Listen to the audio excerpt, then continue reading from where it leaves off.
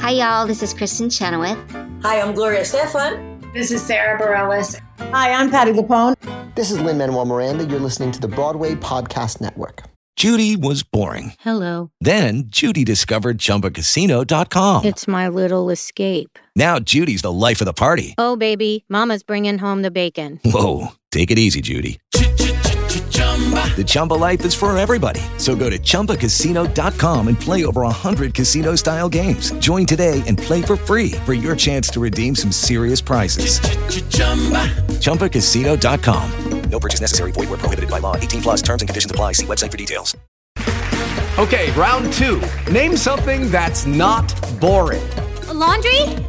Ooh, a book club. Computer solitaire, huh? Ah, oh, sorry. We were looking for Chumba Casino. That's right. ChumbaCasino.com has over 100 casino-style games. Join today and play for free for your chance to redeem some serious prizes. ChumbaCasino.com. No purchase necessary. Void where prohibited by law. 18 plus terms and conditions apply. See website for details.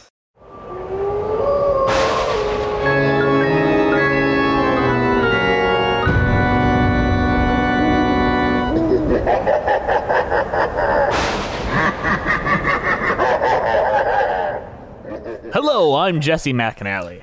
And I'm Andrew DeWolf. And I'm Brianna Jones. And welcome to Ookie Spooky Musicals with Cheese, a spooky show where I try to get Andrew and Brie to like musical theater. Oh my god, that's wow! You're really doing something there. You're really putting a lot of effort in. How are you doing, Andrew? Well, I'm actually doing really well. You got us to watch an actually good show this week. Yeah, I mean, I've had a rough week though. What's going on with you? Bro, you're not gonna fucking believe this. I've been planting like nonstop. Johnny Appleseed over here. Yeah, starting an apple orchard of your own. Yeah, and some kid just jumped out of a tree. It was really weird. No, close the book on that.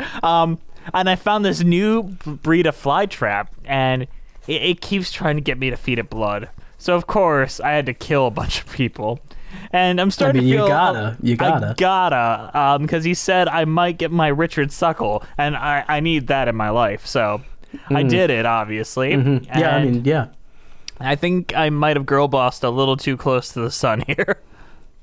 How many people, Jess? Well, there's this girl I like, and he kind of killed himself. I just didn't help him. Does that really make me culpable for his murder? Yes. Okay. And then there's this other guy, my boss, who's also sort of my dad. He was gonna turn me into the police for that first murder, and I was like, hey, why don't you look in that plant? And then the plant did most of the work. I don't think I did anything there. I didn't stop it, but...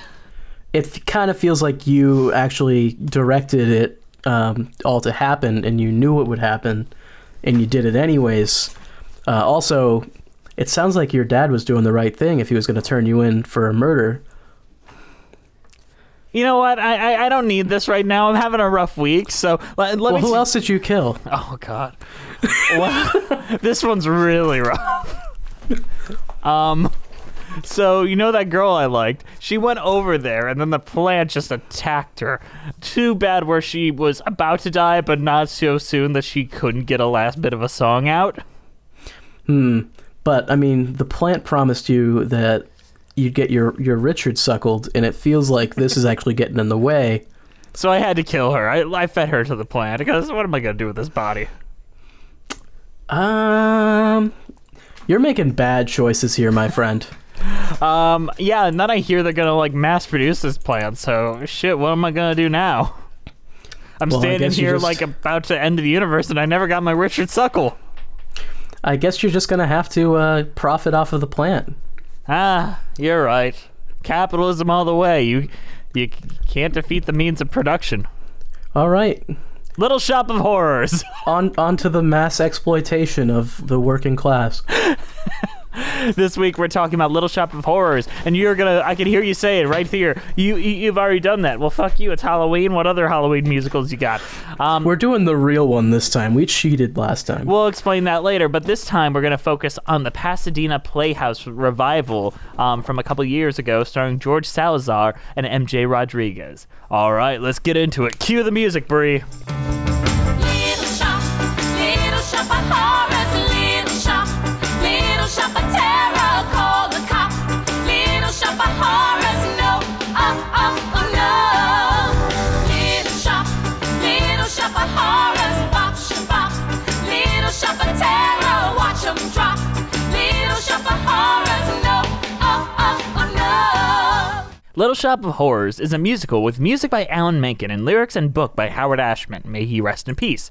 It is based on The Little Shop of Horrors by Roger Corman, and it premiered off-Broadway on May 6, 1982 at the workshop of the Players Art Foundation, WPA Theater, playing there until June 6, 1982. It opened off-Broadway at the Orpheum Theater in Manhattan's East Village on July 27, 1982.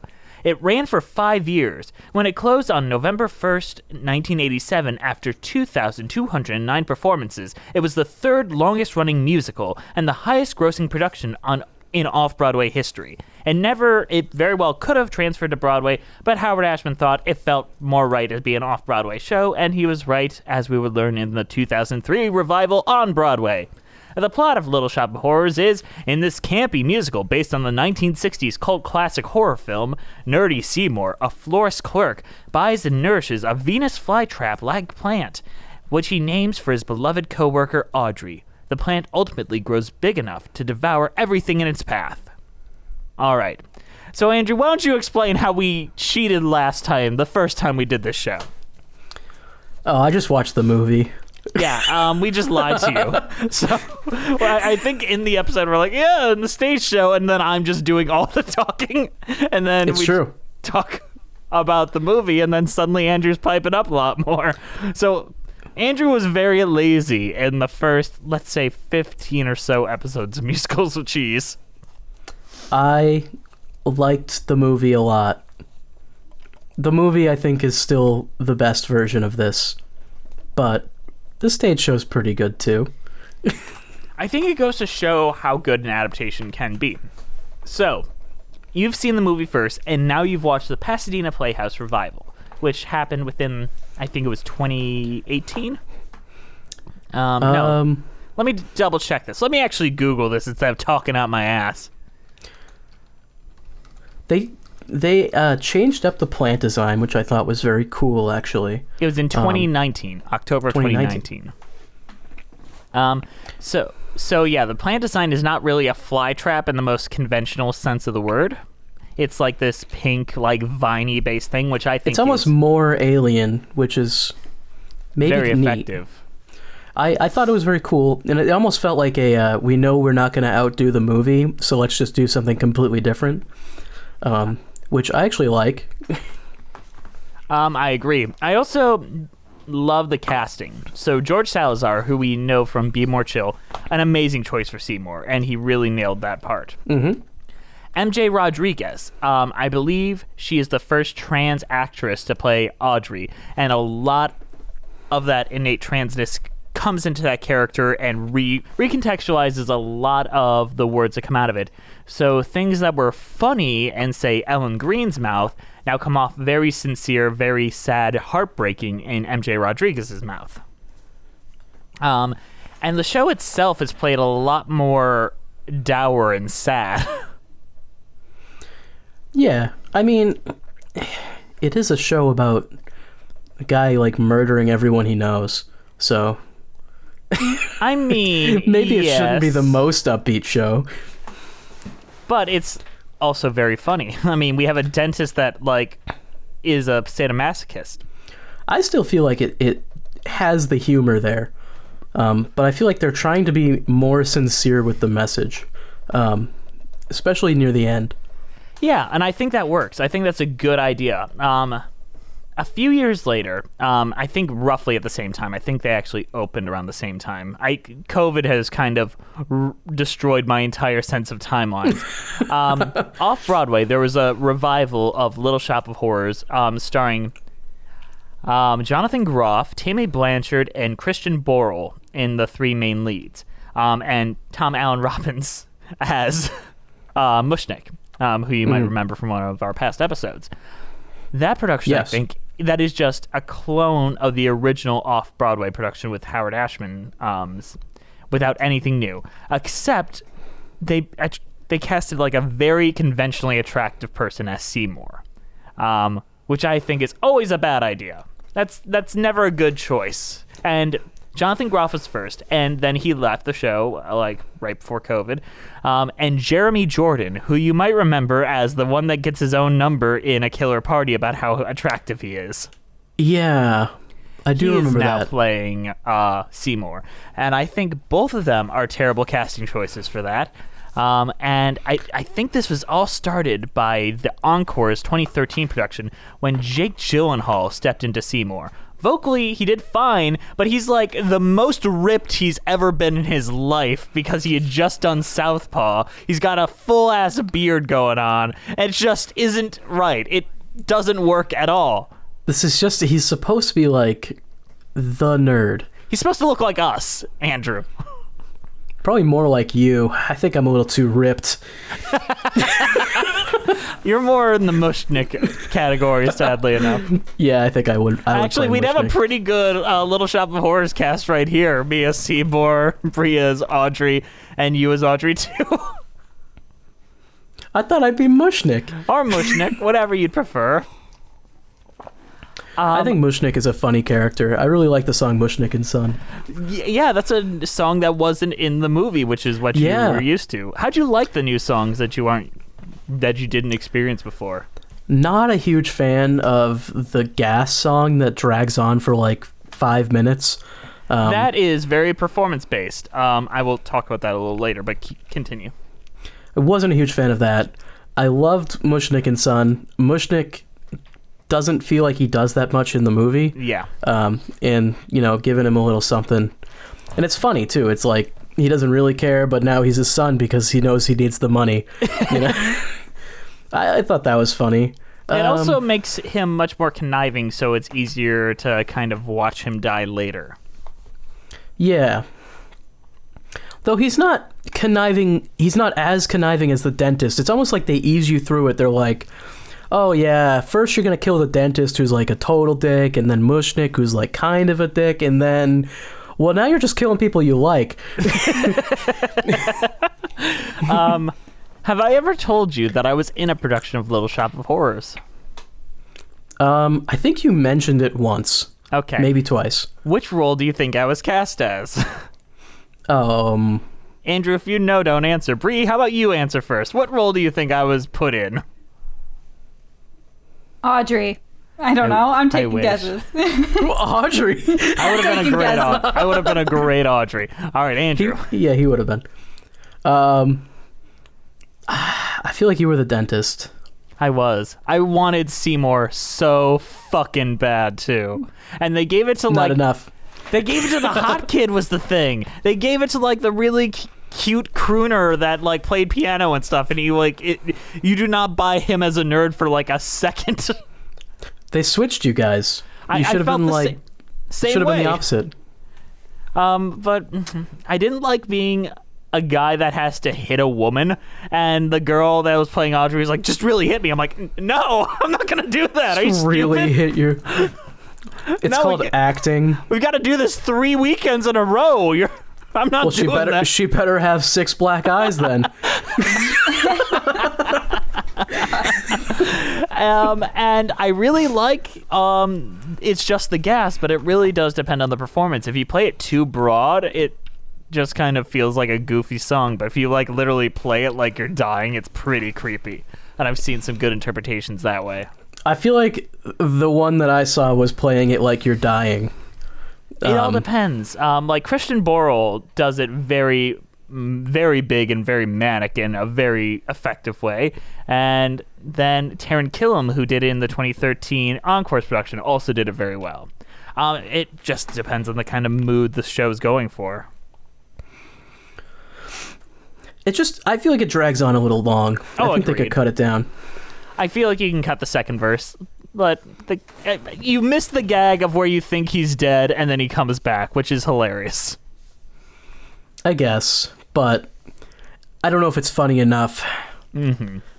What did you think of MJ Rodriguez as Audrey? Well, Audrey's fine. Audrey 2 I was more impressed by. Damn.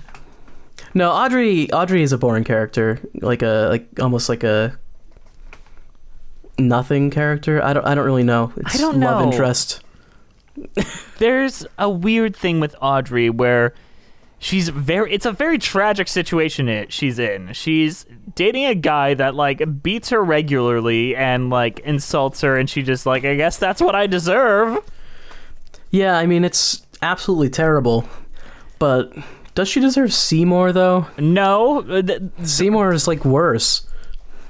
They had to put her in a situation so bad that you want her to end up with the mass murderer because it's better. Yeah. I mean, do you want her to end up with him, or do you want him to get her? She is not a reward. She has more personality to be than what you're giving her credit for. Even in like the movie version, Ellen Greene plays her very spacey but very sincere. I think it's the sincerity of Audrey that really works, and how, especially in Somewhere That's Green, where she just wants very simple things that she doesn't realize to most people are kind of shitty. Plastic on furniture, a 12-inch screen in the bedroom, like TV dinners. Like, that is her idealized life, which I think does a lot of character building for what little she has already. Yeah. I mean, she's a tragic figure for sure, but I feel like that's all she is, because like everything that happens to her is bad for the entire show. But the thing is, Ellen Greene plays it very comedic. Like, you're laughing at her when she's saying these things. MJ Rodriguez plays it so sincere, so honest, like so much that it breaks your heart, where I think most people laugh at Somewhere That's Green because it's kind of, what the fuck? This is hilarious. Whereas more recently in that production, it's like, oh no. Well, it's too relatable now. Yeah. And this new production also doesn't take place in the same time setting as most productions or even the movie. In the movie, it feels like it's like 1950s, 60s, same as the stage show. Here it feels like it's either late 90s or present day, based on costumes and set design. I was getting a present day vibe. Mm-hmm. I didn't see any phones. I did see a disposable camera when Mushnick like pulled it out and all that. Yeah. Which is an interesting take. We don't have to necessarily see phones for it to be present day. I know that that's common, but you don't have to. I know. So Audrey 2, the puppet, the pink alien creature. I thought it was great. I thought that it was really good. I don't think it's better than the movie, because the movie, the puppeteering and like the scale that it gives is just so good. But in order to try to compete by doing something totally different, really smart move. Mm-hmm. Whereas the one off Broadway with Christian Borle and Jeremy Jordan just does the same old shit. A guy flapping his arms in a little fly trap. Yeah, which, I mean, that's what they sort of did in the movie, but that's like way better in like every way. Yeah, I mean, the movie, I went into this a little bit in the first episode, but able to get the effect of the movie, they had to shoot it at super speed so that the movements could track. So Rick Moranis is moving extra slow to get the thing, like to make it look like he's matching, and he's lip syncing extra slow so that when it moves, like logistically, we cannot move a puppet as fast as a human can move a mouth. So it takes a lot of doing, and it's logistically impossible. It's actually impossible, yeah. Yeah, I mean... So this is a good medium. Yeah, I think it's really neat how they did it. I'm trying to remember when it sings. I feel like it's not even really like a mouth necessarily. No, which I also think works. It kind of makes her everywhere. Yeah, it's just like a all-encompassing. I mean, it even literally has like arms that come out of the sides of the stage and like shit like that. Which I think is great. It makes it scarier. Makes it much more dangerous. So Audrey 2 is usually, their gender is pretty nebulous. Most time it's played by men, though. In this one, it was played by Amber Riley, who we might recognize from Glee. And she did a fantastic job. Like, it's the same kind of energy that you'd want from Audrey 2, but a wholly different feel to it. Where was the performer? I think she was just off stage. I don't think she ever came on, because that's not usually what you do with Audrey 2. There's never a physical on-stage performer. Well, I mean, I usually assume that there's like someone in the costume on stage. They are never the singer, or rarely the singer. Oh, okay. Because that would fucking exhaust you. Could you imagine hunching over and trying to sing while doing all that? I mean, Jim Henson did it. On a TV show. Jim Henson did this in a cave with a box of scraps. You're right. Not Jim Henson. No. I really like that though. Can we talk racism? Because this show's got some racist shit. Then I think we need to start changing it. Sure, I'm trying to remember what you might be talking about. Go ahead. We could always just pull out the meme where you could say, oh, there's a racism problem. Yeah, there's a racism problem. It's not racist, it's diverse. But when Seymour says, I go to the nice Chinese man, and they say, Chang Da-lu, right after he says that he's Chinese, that's that's an easy fix that we could just not have. Does that mean anything, or is that just them, like, doing the Chinese? That's them doing the Chinese, and it sucks. We gotta get rid of that. Yeah, I agree with that. I do think the going to the Chinese man to pick something up is just a nod to the, like, Gremlins type shit that you see, you know? I mean, if this predates Gremlins a bit, and that's just an uncomfortable trope to begin with. No, I agree. It is. But I don't know. As this is a parody of the genre, I kind of see why it's there, but yeah, we don't have to be racist with it. Yeah. I'm not sure I'm the right person, but I know in my most recent listen through, I'm like, I always forget that line until I hear it. You literally could just replace it with nothing. Yeah. Like, it's the one thing that is aged poorly about this show. And maybe just like Howard Ashman's lyrics for African American girls, which does tend to lean towards like a little on a white man's interpretation of black speak, which is awkward at times. Yeah. I don't know. I'm not sure if I can go so far as to call this show racist. But... I am not calling it racist. I am saying we need to fix these two things. Okay, that's fair. We've talked about that stuff with other shows, so... Yeah, like Thoroughly Modern Millie is nowhere near touching that, but there are things that I'm like, we should probably fix that. I'll tweak that a little bit for the next revival. I'm almost more offended by Modern Millie, though, just because that's such a much newer show. Yeah. This one, it's like, it's the 80s, they were doing a thing, I get what they were doing, but maybe we should change it. Like, this isn't like cancel Little Shop, it's more like, hey, we can revise shit right now. It wouldn't affect the story at all. Like, literally at all. But yeah. Literally not at all. I agree. You're right. Yeah. Can we just this story is just so good. This musical is perfect in every way, and the film is even more perfect. This is I feel like every time we cover a horror musical, it's either like one of the best we've ever covered or like just absolute garbage, and those are the only two types of horror musicals. And then you got Bat Boy, which is right in the middle. I don't know. I think Bat Boy is more leaning towards one of the better ones we've covered. But I think so too, but like, where does Heathers fall on that? close to the better ones we've covered. Okay.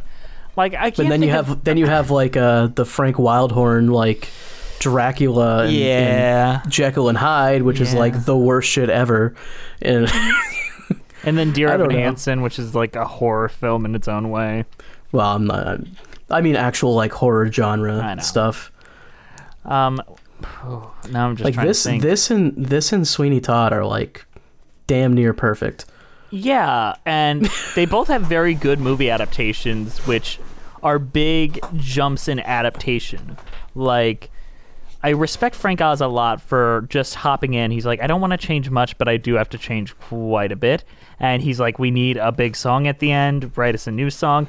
And every time I watch the stage musical, I miss Mean Green Mother at the end. I really do. And you feel its absence.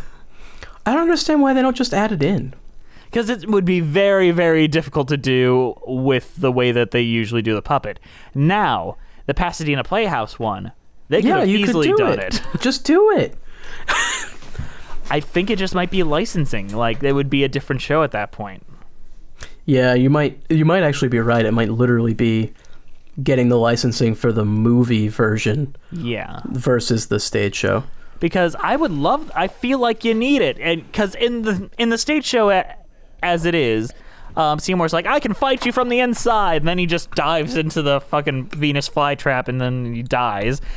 In the Pasadena one, he does that and he's fighting tentacles and they overtake him, and that's pretty great. That is a pretty good, more engaging way to kill off Seymour. But neither of them top Mean Green Mother, where he's slowly brought into the mouth and killed in the director's cut. I think that's the only reason why a lot of people thought the stage show was so much better, is they didn't have the wonderful director's cut until like 2012. And now we do, and that film is perfect. Do not touch that again. Yeah. Like, the stage show, even without that, is still really great. But yeah, I feel like the movie is like the true version of this show in some ways, which is almost why we didn't bother to have me watch anything other than the movie. But which is why we're doing it today, because I think the Pasadena Playhouse is the only one that's ever been like, all right, we need to find a new angle at this.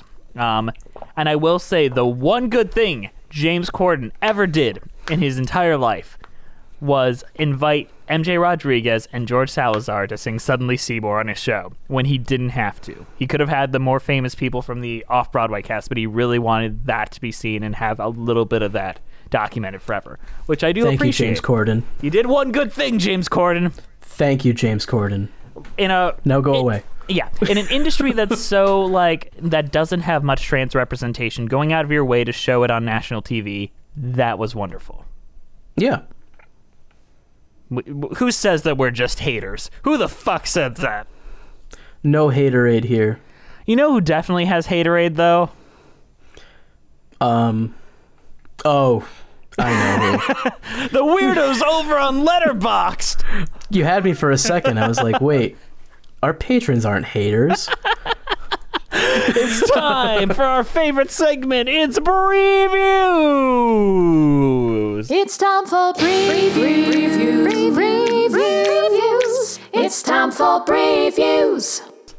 But this week we're doing our 5 stars or 1 stars quiz between Bree and Andrew, where I go to the Letterboxd page of the Little Shop of Horrors movie and I find reviews on Letterboxd that are either 5 stars or 1 stars. What kind of horrible people are giving this movie a 1 star? Well, we're gonna find out today. Bree, do you want to start since Andrew started last time?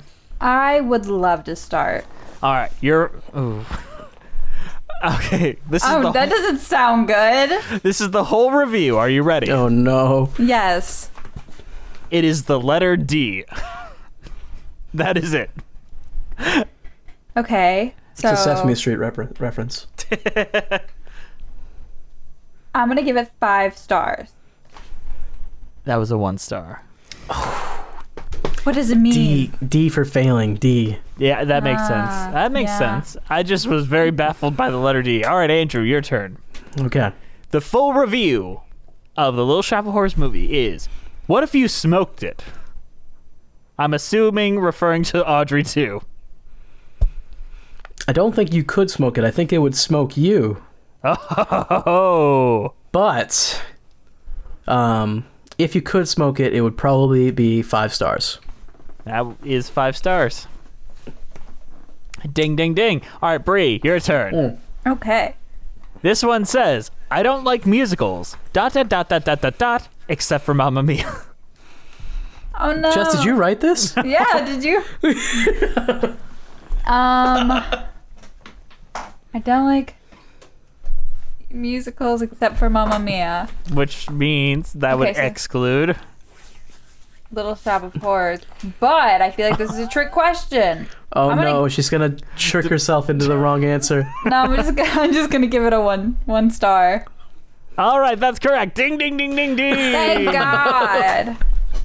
All right, Andrew, your turn. Okay. All right, this is all in caps. Spooktober and Dentist Slander. Sounds like a 5 stars to me, but what do I know? 5 stars. That is correct. Hey! All right, Bree. This one's a little more vulgar than we're used to. I will say this reads like it has an accent, so I might read it with the accent. Are we ready? Oh, Lord. All right, the full review on Letterboxd is, I'd let the plant eat me ass, but I fart first. Farts. Ha ha ha ha ha ha. Poot out your bum hole. 5 stars? That's a 1 star. I'd let the plant eat me ass, but I'd fart first. Farts. Ha ha ha ha ha. Poot out your bum hole. I think the accent really helped. But this is a not he is enough, a as I made the wrong mean green choice. from outer space right there. That is a mean green mother ass eater from outer space. Somebody put me to the best ass eater. All right. I don't think that was the right Don't just melody stare there. at it. Eat it. Good reference, Andrew. All right, your turn. The full review. But it was so cute and harmless. ... Was it? Okay.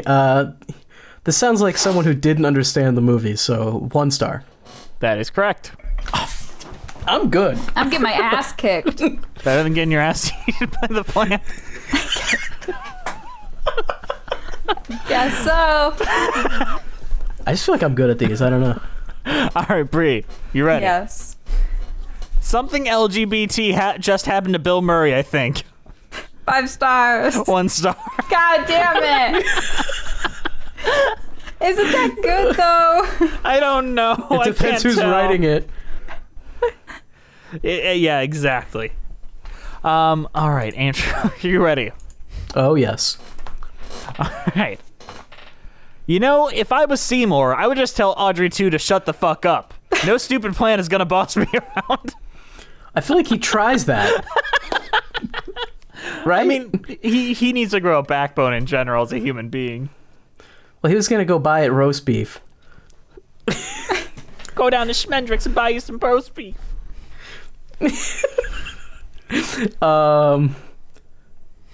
Please lose. 5 stars? I don't know. That is correct. God damn it. I just literally guessed on that one. It's a All right, 50-50. Bree, your turn. Okay. Interesting, period. Very campy and very gay. 5 stars. That's a 1 star. Yeah, well. Is it gay? I never got a gay vibe from Me Little neither. Shop. Not at all. I mean, it's fine if you do. I've never that's seen it. just our critical opinion. This is much better than reading Ben Brantley. I'm not gonna lie. Yeah, I don't like losing, but it's fine. But you're gonna win, and you're gonna kick Andrew's ass soon. But I I've will gotten say, one right. I think I've gotten. You've got like, at everyone least- right. Yeah. I will say, Andrew is the overall winner. No one has ever beaten him. I even know. the other guests. So don't feel too bad. I literally just guess based on gut feeling. So Okay, so I should do the opposite of my gut feeling. All right, let's see. All right. Is it Bree's turn? No, it's Andrew. Andrew. All right, are you ready? yeah, let's see. Would it be funny if you made a porn parody of this movie and Audrey 2 went, "Bree to me, Seymour"? And then you stuck your ass in and you farted. Pooch out Jimmy Bun Mo. Okay. 5 stars if they want to jerk off to it. All right, Bree, your turn. Tell me. What in the actual ... question mark period? 1 star? That is correct. Fucking God. All right, Andrew. Mm-hmm. Seymour Krelborn is an incel. Incels are bad. Incels are bad, which makes me think 1 star. I don't know if I agree that Seymour is an incel, though it's an interesting take. Yeah, we'll go with 1 star. That was a 5 star. All right, Bree. I think this one you might get. Thanks. The review says, didn't age well. In the age of CGI, this film could have been saved. I was so distracted by the lazy work of Frank Oz. I'm going to stop you right there. I'm Hold on, there's there's more insanity to this review. Jim Belushi is the only credible source of entertainment in this flick, and he just comes a little too late. That is a 1-star review. I am standing by my 1 star, so good. Can we just talk about everything wrong with the review? That was CG. There's no CG.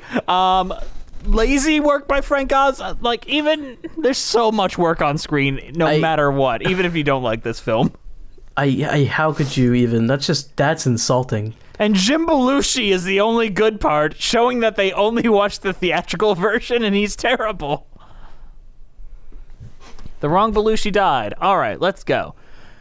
All right, Andrew, you ready? Mm-hmm. Yes. I'm a dentist, and this movie needs a root canal. Someone's offended? That sounds like a 1 star to me. That is correct. All right, Bree. Yes. Not the horror I was expecting. 5 stars. That is correct. All right, last one, Andrew. Okay. Steve Martin, you look so yummy. I'm gonna eat you. Heart. 5 stars. That is correct. Yeah, Andrew. Once again, you win previews. I've just done too much. Great job, everybody.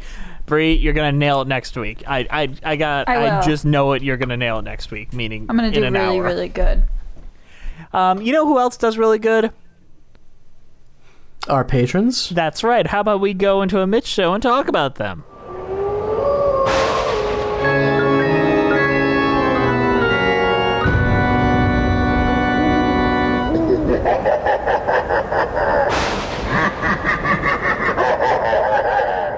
Another day is here, and you're ready for it. What to wear? Check. Breakfast, lunch, and dinner? Check. Planning for what's next and how to save for it? That's where Bank of America can help. For your financial to-dos, Bank of America has experts ready to help get you closer to your goals. Get started at one of our local financial centers or 24/7 in our mobile banking app. Find a location near you at bankofamerica.com/talktous. What would you like the power to do? Mobile banking requires downloading the app and is only available for select devices. Message and data rates may apply. Bank of America NA, member FDIC. Hey guys, it is Ryan. I'm not sure if you know this about me, but I'm a bit of a fun fanatic when I can. I like to work, but I like fun too. It's a thing. And now the truth is out there. I can tell you about my favorite place to have fun. Chumba Casino. They have hundreds of social casino style games to choose from with new games released each week. You can play for free anytime, anywhere. And each day brings a new chance to collect daily bonuses. So join me in the fun. Sign up now at ChumbaCasino.com. No purchase necessary. VGW. Void where prohibited by law. See terms and conditions. 18+. Hey guys, today's show is brought to you by the extremely kind donations by our donors over at Patreon. Hey Audrey 2 Drew, why don't you tell us a little bit about Patreon? Patreon is where you could go if you want to donate money to us because of all the great content that we supply to you for free. But it's not for free. They pay for it. They don't pay for this content, Jess. There's more right. content You're on right, Patreon you're right. that And you you know can what? pay for if you want. We only talk to our patrons, like that's just what we're known for. We don't have any Twitter accounts. The only way to interact with us or engage with us is on Patreon, apparently. Bitch, I don't talk to anybody. You don't. Bree, the only people anyone talks to is me. Even if they think it's you, it's me. If I post on my Twitter, you're blessed. That is my blessing to you. That is honestly true. If Andrew acknowledges you on Twitter, you are blessed. Yes. You know what, Andrew? Why don't you bless all these names for us? Oh, Lord. Here we go. You're doing the next one, though. Of course.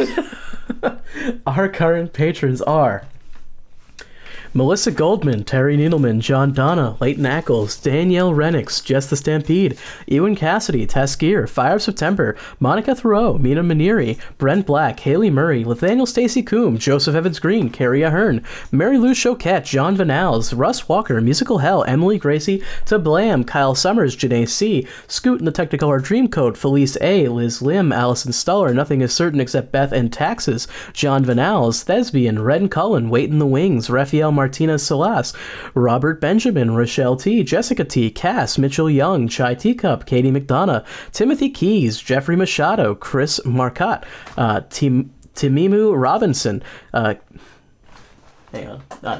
Kiji Marie Anastasio, Leela, RJ Noriga, Sebastian Canino. I gotta move these closer. Avon Reagan, Lizzie Keynes, Charlie B., Patrick Deering, Julia McLennan, Courtney Schreiner, Joe, Avery Brinson, Mary Lynn Brown, Mel Cormack, Thomas W., La Femme Fictionale, and Bjorn Hermans. We love you all so much, and you guys are getting a lot of cool shit over at Patreon. You can see our faces. You can see Andrew struggle through those names. I try. Fellas, ladies and gentlemen, and everyone in betweens, you know I'm trying.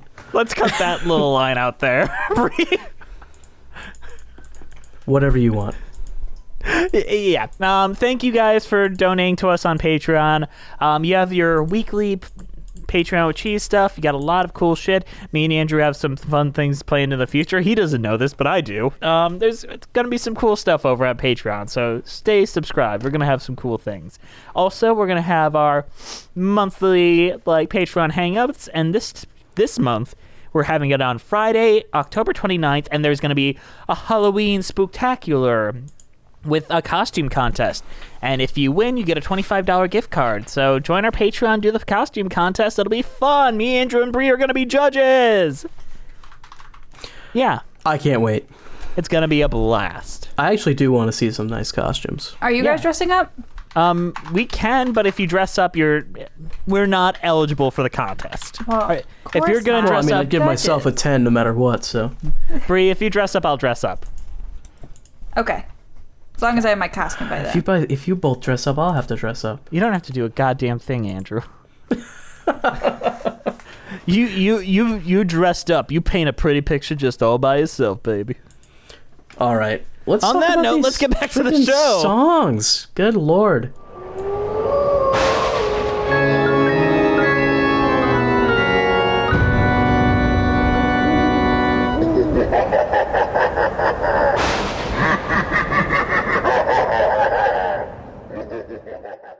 It is Ryan here, and I have a question for you. What do you do when you win?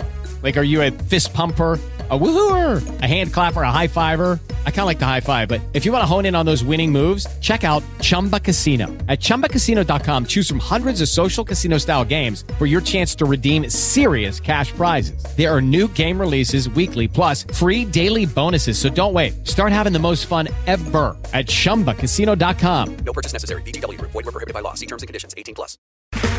Okay, round two. Name something that's not boring. A laundry? Ooh, a book club. Computer solitaire, huh? Ah, sorry, we were looking for Chumba Casino.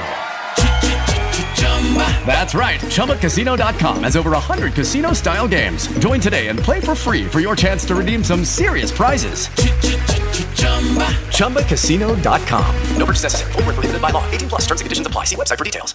Hello, it is Ryan, and I was on a flight the other day playing one of my favorite social spin slot games on ChumbaCasino.com. I looked over at the person sitting next to me, and you know what they were doing?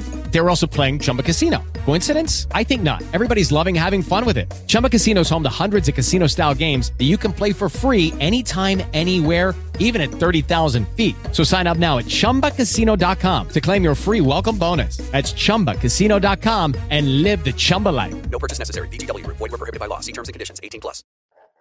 Shing-a-ling, shing. What a freaky thing to be happening. Look out, look out, look out, look out. Shing-a-ling, shing. Feel the sturgeon drang in the air. Yeah, yeah, yeah, yeah. Sha-la-la, don't stop right where you are. Don't you move a thing. You better, telling you better. Tell your mama something's gonna get her. She better, everybody better beware.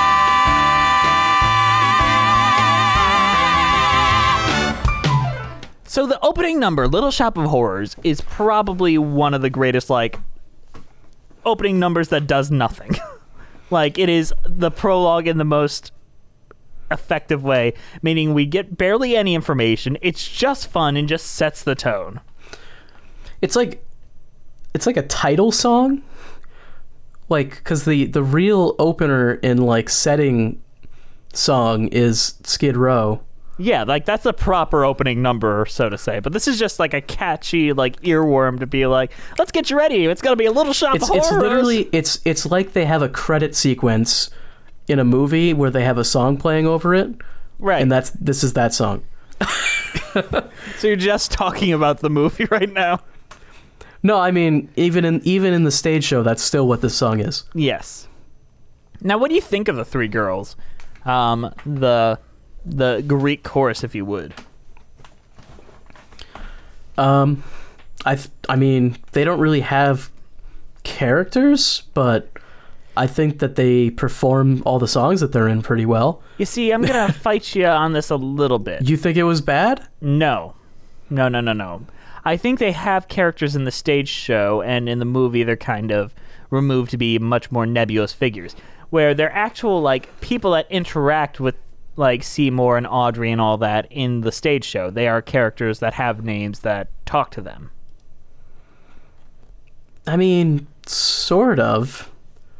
I feel like they show up even when they shouldn't be there, though. What do you mean? I mean, they also do that, but they also have conversations with Seymour and tell him about things going on.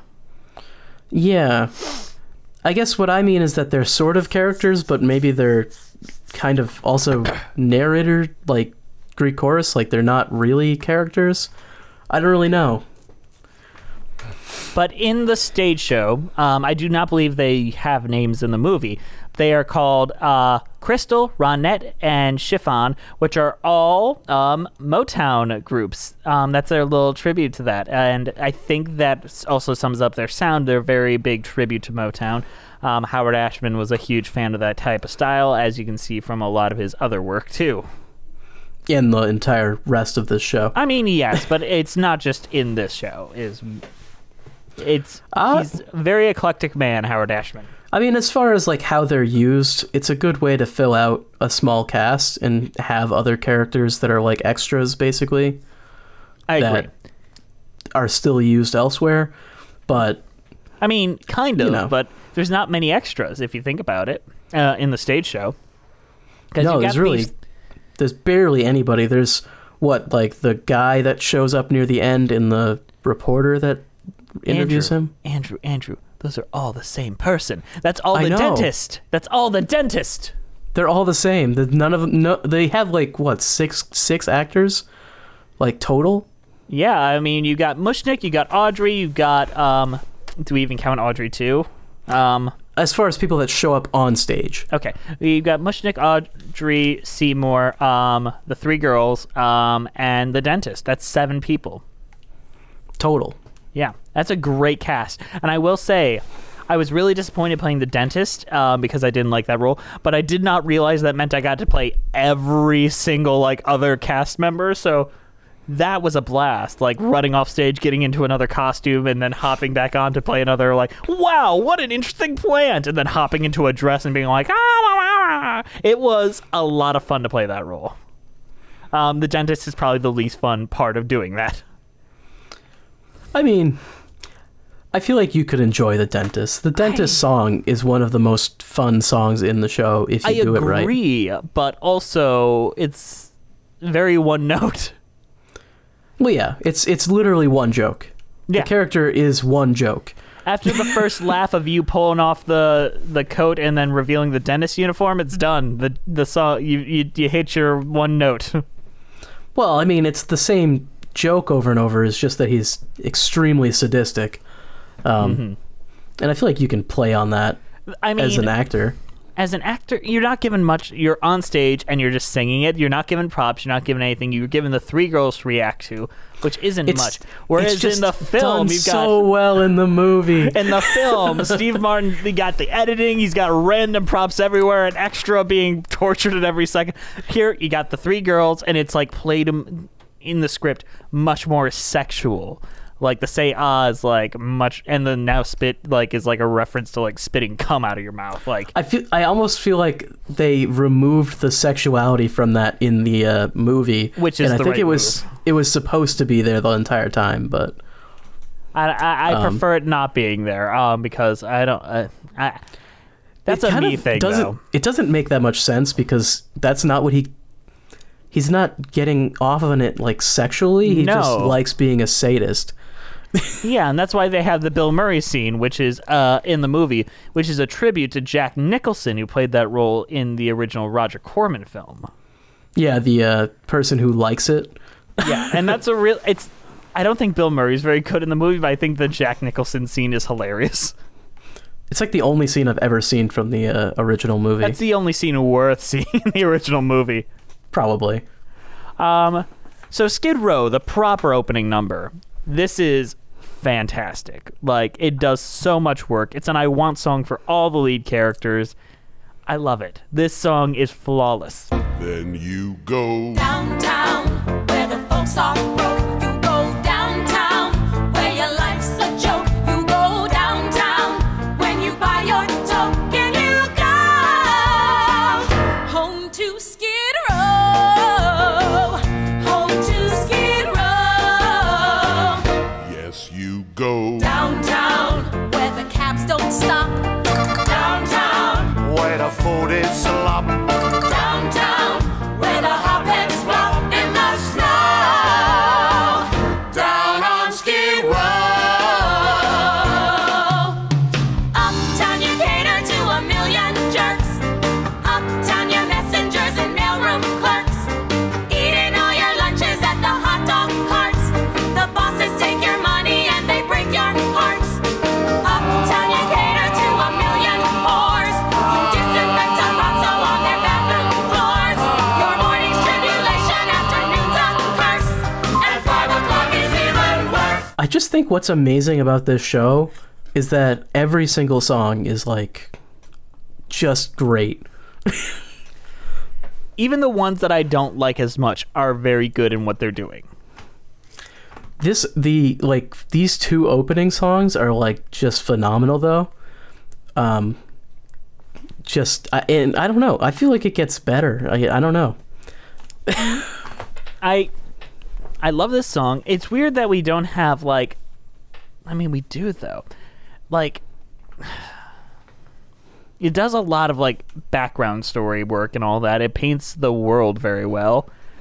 However, I think it is never topped as well as the movie because of the glory of editing and how it can decide what to show you and what not to show you. Frank Oz is a brilliant director that doesn't get enough respect as a director as he does as being like Yoda or a puppeteer or Fozzie Bear and all that. But if you've watched any of his other directorial films outside of Little Shop of Horrors, he is very good and very talented. Even his Muppet movies are better than the ones directed by Jim Henson because he's a good director. He's one of the best musical theater filmmakers ever. on the planet. Like, the way he moves the camera, especially during this scene, is so incredible. In a way where people are like, oh yeah, the puppet. No, the filmmaking technique. I feel like we're just going to keep doing this. Yep. The movie is just the definitive version. I mean, it is. The director's cut. Like, maybe 7 years ago, the stage show would have been a better definitive version. Now that we have that wonderful director's cut, not much can compare to it.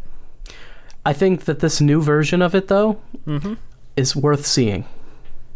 I wish it was still playing. I'm sure it will come back, question mark? I think they're going to stick with, like, the original Howard Ashman version forever. Which is lame as fuck. It's actually a shame, because I feel like this lends itself better to the, like, stage environment. But I agree.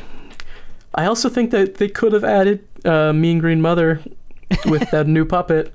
It would have worked have very to have well. the mouth move. Let's talk about Mushnick and Son, since we did not cover that in the original episode we did, which is also a very underrated, very difficult to perform song. How would you like to be my son? How would you like to be my own adopted boy? I never liked him much before, but count the cash that's in the drawer. I got no choice, I'm much too poor. Say yes. What for? Seymour, I want to be your dad. I want to see you climbing up my family tree. I used to think you left a stench, but now I see that you're a mensch, so I'm proposing be my son. Mushnick and Son. Sounds great. 3 words with the ring of fate. So say you'll incorporate with me. A florist dream come true. Mushnick and his boy chick, you. What business will do for FTD? Is it difficult to perform? I didn't even think of it. I just thought it was a good laugh. It is, but it's also a lot of character motivation there and a lot of character interaction. You could play it very sad, you can play it very funny, you can play it broad, you can play it evil, and it's finding the right one for your production. Yeah. I think the one that I saw, it gave a lot of I don't think you'd say evil or anything like that, but it's definitely the motivation is Mushnick is basically tricking him. You know. Yeah. It's interesting though, because you sort of see him as like this greedy sort of businessman type who doesn't really care about anyone else, but if you are contrasting it, like Seymour is going to murder a bunch of people for his business, for his business interests. So yeah, I mean, Seymour is basically Evan Hansen doing horrible things to get a girl. Let's be clear here. Bree's got something to say. She brought the mic down. We've closed the book, boys. I mean, here at least that comparison's apt. And it shows that you can follow a character that does morally reprehensible things and still enjoy the piece overall. Well, yeah. I mean, that's because the framing is there. Yeah. He also has a true, like... He fucking not does. He's not a... It's not a redemption, but it's like a true... like comeuppance. He realizes what he did was so wrong that he basically tries everything he could possibly do to fix it, and he can't. Yeah. And he gets murderized, and it's great. Yeah. It's just framed better. I mean, we don't have to get... We're done with that. That's over. We've already done the perfect episode on it, and everyone agrees with us now. So we've changed the world with that episode that has not posted yet as of the recording of this. No, I mean, it's been posted for 2 weeks. Everyone agrees with us. Do we want to talk about the uncomfortable stereotyping of Mushnick? Do we have to? He is a Jewish person. The song is very fiddler leaning, with a lot of klezmer stylings. And as you said, he's a greedy businessman only worried about money and will only make someone his child if it suits him business-wise.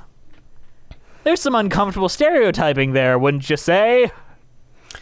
Yeah, but I feel like Mushnik at his core is kind of a likable character in a way. He's like a Mr. Krabs.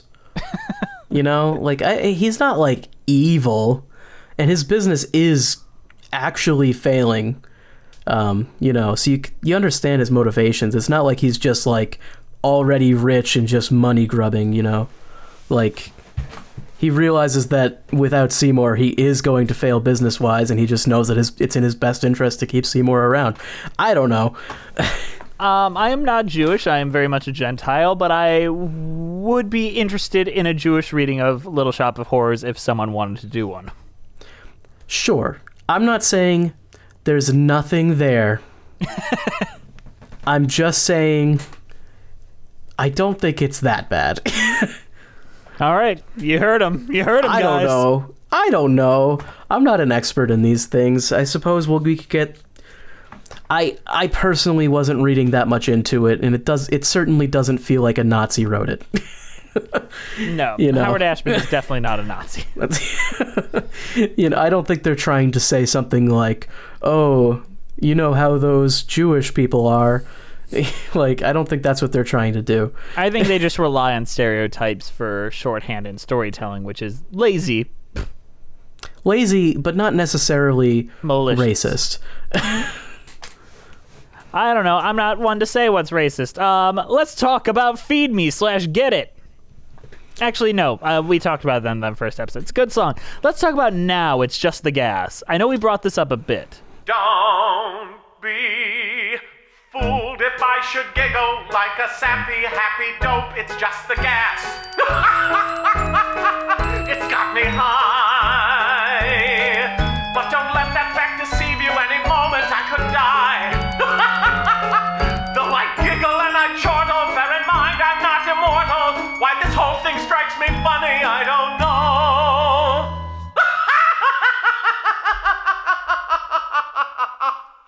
Cause it really is a rotten way to go. What we have here is an ethical dilemma. Unless I help him get the mask removed, he doesn't have a prayer. True, the gun was never fired, but the way events transpired, I can finish him with simple as a fair. What we have here is a tricky moral problem. Do I help remove the mask or let him go for lack of air? Couldn't shoot him when I tried, but the fates are on my side. I can off the guy by staying in the chair. I love this song. I love this song. I love performing it. It's so much fun. Sure, performing it maybe is fun. I had to watch it though, and it's like, it's long. It's too long. Just die already. My God. I wish it was in the movie. It's like the only song cut from the stage show that I wish was in the movie. Just because I think Steve Martin would have nailed this song for one. I mean, he nails Dentist so well. I gotta say, and I don't usually talk about performances or anything. Yeah. Dentist in the version that you gave me, it just didn't cut it for me. Well, I mean, I don't think anyone can cut it because I know. I think I'm spoiled, like spoiled rotten. This is a rare thing, and Brie, I don't think you've ever heard us talk like this about a film version of a musical where the film adaptation is so good it almost ruins the original show because it'll never live up. Yeah, I've never heard you guys talk like that. It's extremely rare because, you know, usually when you get a film adaptation of a musical, it's complete shit, and they fuck up everything, like including just basic filmmaking techniques somehow. They forget how to make a movie, but just because it's a musical. They're like, oh, it's a musical? Oh, well, I don't know how to make a movie, so... They pick the one guy that doesn't know how to make a movie, and yet Frank Oz, just a guy that does puppets at this point in his career, maybe who did like one film beforehand, it was a Muppet movie, is given this and knocks it out of the park more than any other filmmaker ever has with a movie adaptation of a musical. You know why that is, though? Because the Muppet movies are musical movies that are good. They're so stylized, they rely on editing, they rely on puppeteering and new advanced special effects. But they're musicals. They are. I mean, they're not like true musicals that you could put on stage, but like they have songs are and music numbers, and like he knew what he was doing. Yeah, he fucking aced it. Yeah, Dentist just didn't do it for me in the stage show. And I don't think, I don't want to say like the actor was bad, because I don't think that's what it is. I think it was just, Jesus Christ, you can't top the movie version of that. Can't top Steve Martin, who is a song and dance man. We know that because we love Bright Star so much. Threw the baby off the train. Love Bright Star. We love throwing babies off of trains. And we love... And Act 1. I'm still baffled by that musical. We love Bluegrass so much. But now it's just the gas. Yeah, I guess I would have liked to at least seen like a deleted scene or something. Like have a version of Steve Martin doing it. You know? I that doesn't even exist though, I don't think. No. Honestly, it's a really, really rough situation to be in. One song I do want to talk about that is mostly cut from the movie, but I think should have stayed in. It was shot for the movie, and it's one of my favorite songs in the musical, is The Meek Shall Inherit. Forget the cable we sent you. It's nice to meet me. The pleasure is yours. Now let my firm represent you. We want to book you on lecturing tours. College campus, Rotary Club. The kind of bookings my office can do. Show the plant, then talk, answer questions. It's educational, lucrative too. My future's starting, I've got to let it. Stick with that plant in G, my bank account will thrive. What am I saying? No way, forget it. It's much too dangerous to keep that plant alive. I take these offers, that means more killing. Who knew success would come with messy, nasty strings? I sign these contracts, that means I'm willing to keep on doing bloody, awful, evil things. No, there's only so far you can bend. No, this nightmare must come to an end. No, you've got no alternative, Seymour, oh boy, though it means you'll be broke again and unemployed. It's the only solution, it can't be avoided. The vegetable must be destroyed. So this is like Seymour coming to terms with like, he's a moral dilemma of, oh my God, I have to keep killing people and this plant just keeps on eating people. I'm so fucked. I need to destroy the plant. And he's like, but then what if Audrey doesn't like me? And you kind of get why he signs the contracts. And it's this dark thing going on. But as a person that has played the dentist during this song, I run in as the first reporter, do my quick line. There's the chorus. And in that chorus, I have to change into a different outfit as people are throwing different things on me. And then I run out there and play a different role. It is so much fun. I know this is dumb, but oh my God, that song is so fun to watch, and like the result is almost always seamless. Yeah. It's a fine song. I can see why they didn't need it in the movie. I will say the way they shot it in the movie is good. Like, they had it as a very good scene, and it looks like it costs a lot of money, because he's like in this dream world where there's like blood dripping out of the portrait of Mushnik, and it is as good a scene as any of the other musical numbers in the film. Like, it's edited perfectly. It does everything you would expect. Rick Moranis sells it. But it was probably just a time thing, which sucks because the scene's really good. Yeah. But you don't miss it. And you're watching the movie, you're like, oh, okay, that's gone. And then you move on and the life's good. It's also like it is the moment where Seymour could conceivably turn back before he causes too much damage. Yes, which I think you almost need that consideration, and you miss it a little bit. You get it a lot in Rick Moranis' face, but I feel like... That's why I'm saying maybe you don't need it in the movie as much, because everything is close up and you can see like the expressiveness, and Rick Moranis is doing a great job in that movie, so... Yes. But on stage, you definitely need it. So, Bree, we're going to pause for a second, because I want to talk about the movie and the issues therein, with the ending specifically. So in the stage show, it ends with everyone dying and the plants taking over the world, which is a pretty fine ending for a stage show, because all the plants are coming out into the audience and it's fun and everyone's like, it's scary. For the movie, it's 1986. They film it just as it was on the stage show. Everyone dies. It's really, really sad. And the plants take over the world. And there's this really expensive, like, song number that ends it with plants destroying the world and then bursting through the film camera and then looking like it's coming at the audience.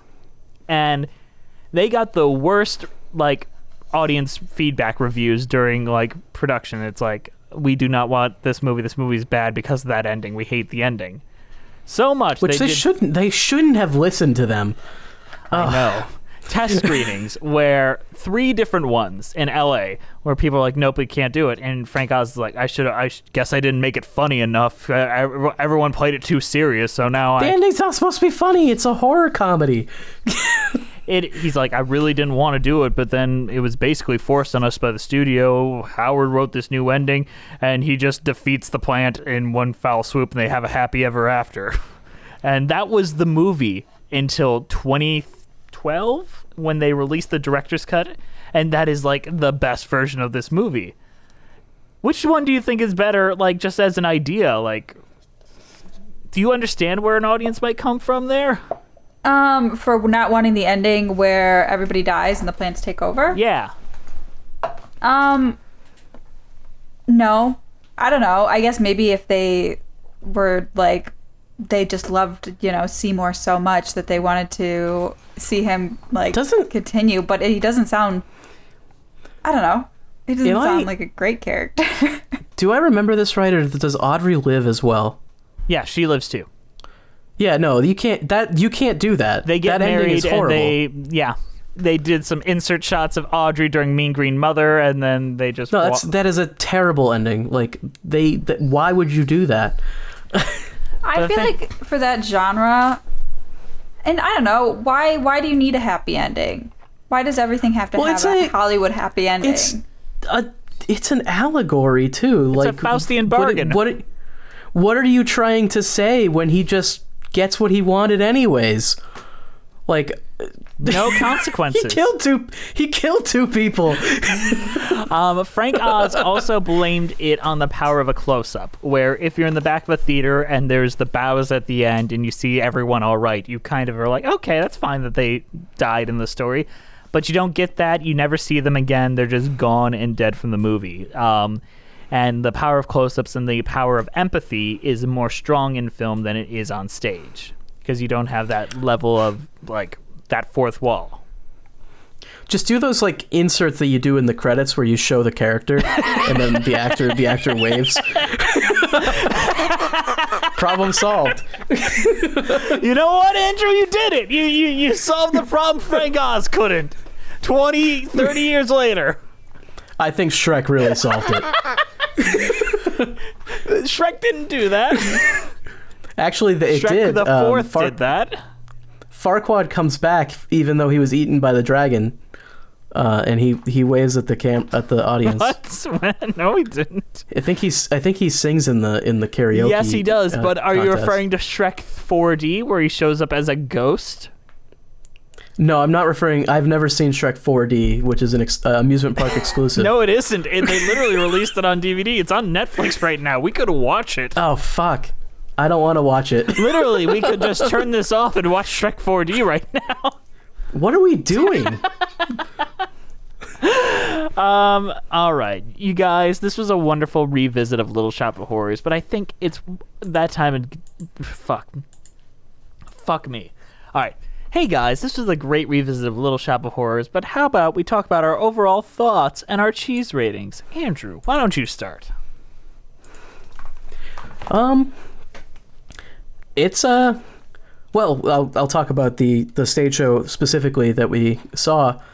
I really like it. I love the different style of puppet that they decided to use, and I think that it's a great stage show. I still think the movie is just kind of the perfect version, but I think that there is some merit to reimagining the stage show still, because it's still fun to watch. I don't remember what cheese rating I gave it. Where is our keeper of the cheese? If you're willing to give me a second, I can pull it up for you. because I don't want to give it a different cheese rating, because honestly, we've already done. You know what? That is a fair ass point. Bree's got to give us a new cheese rating. So Bree, what is your cheese rating of our discussion? This discussion was so much fun. I'm glad you guys, are righting your wrongs by going back and telling the truth and coming here and talking about the stage production. And because you guys didn't do that, right? You watched the movie, correct? Yeah, even though we still spent half of this episode talking about the movie. Because the movie's just so flippin' good. I am going to make sure I watch the movie now because I've never actually seen it. Bree, we should have a movie night where you just come over. I'll bring out the projector. We'll do it. It'll be fun. Okay. I'm going to give it a Munster cheese because I like Munster cheese and I like this discussion. And Seymour is a Munster. You're right. Wow. Andrew. What did I give it? You gave it cheddar, but apparently I didn't give it a cheese rating. Oh my god, that is cringe. I'm still keeping the cheddar. I know we said never to do cheddar again. But I'm only giving it cheddar because I gave it that before, so cheddar is still good. Yeah, I guess I gotta think of my own cheese rating because I didn't even give it one. I guess the only cheese rating I can really give it is green cheese. Is a fresh cheese that is not thoroughly dried or aged, which is white in color and usually has a round shape because it's a mean green mother from outer space and I'm bad. I see what you did, man, and it was good. It worked. Juliet, please update that as my previous Little Shop thing, because I did not realize how many episodes early on that I just did not give cheese ratings to. I did not start giving cheese ratings until episode 10. What? And I did not start doing it consistently until episode 18. Holy shit. I did not know this. This is news to me as well. That is redonkulous. But do you know who else is redonkulous? Our patrons? Oh, wonderful patrons. Thank you guys for listening. Please follow us on iTunes, Spotify, Stitcher, at Musicals with Cheese. We're on Twitter at Cheesy Musicals, Patreon Musicals with Cheese, Instagram Musicals with Cheese. Our YouTube page is Musicals with Cheese. We have a patron-only podcast called Patreon with Cheese. Check that out. Email us at musicaltheaterlives@gmail.com. Our title card was created by the amazing Jolene Casco. Go send her some love at Jolene Casco. Our keeper of the cheese, who we love very much, is Juliet Antonio. Thank you very much, Juliet. You're the best. This show is produced by the wonderful, the incredible, one of my best friends in the entire world, Brianna Jones. We love you so much, Brianna, and we're so glad you're here. We've missed you so much. Our wonderful theme songs were created by Robin Nash of IOU Music UK, so go check their stuff out. All right, you guys. Oh, wait. Thank you to the Broadway Podcast Network for having us on the platform. We love you so much, and not kicking us off for killing a dentist and Mr. Mushnick. Anything else we gotta say, guys? Go watch Little Shop. It's fucking Halloween time. Let's go. Yeah, there's not many Halloween musicals. I can't wait to force Bree to watch it. It's gonna be a blast. All right, you guys. We'll see you next time on Musicals with Cheese.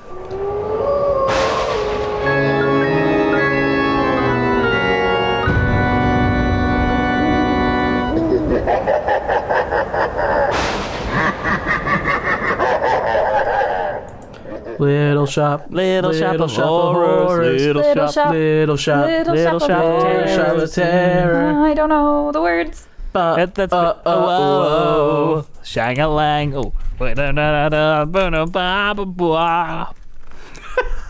This will all be cut. Okay, let me do another line read then. Our senior and junior shtick, through thin and through thick, hey, through sloppy and slick. So come kiss me swick, oh, don't make me sick, Mushnick and Son. Bravo, what a beautiful performance. That one's staying in. I played both the roles. Hey, it's Leslie Odom Jr. here on the Broadway Podcast Network to tell you about the Rise Theater Directory, a program of Maestra Music. Rise is a national online resource designed to connect and empower backstage and administrative and creative theater professionals from underrepresented backgrounds. If you work or aspire to work in the theater community, this can help you find your next project. And if you hire theater professionals, search the Rise Theater Directory to find your next team. Create your profile now and get more information by visiting risetheater.org. That's theater with an RERISETHEATRE.org, because only together we rise. With Lucky Land Slots, you can get lucky just about anywhere. Dearly beloved, we are gathered here today to... Has anyone seen the bride and groom? Sorry, we're here. We were getting lucky in the limo and we lost track of time. No, Lucky Land Casino, with cash prizes that add up quicker than a guest registry. In that case, I pronounce you lucky. Play for free at LuckyLandSlots.com. Daily bonuses are waiting. No purchase necessary. Void where prohibited by law. 18+. Terms and conditions apply. See website for details.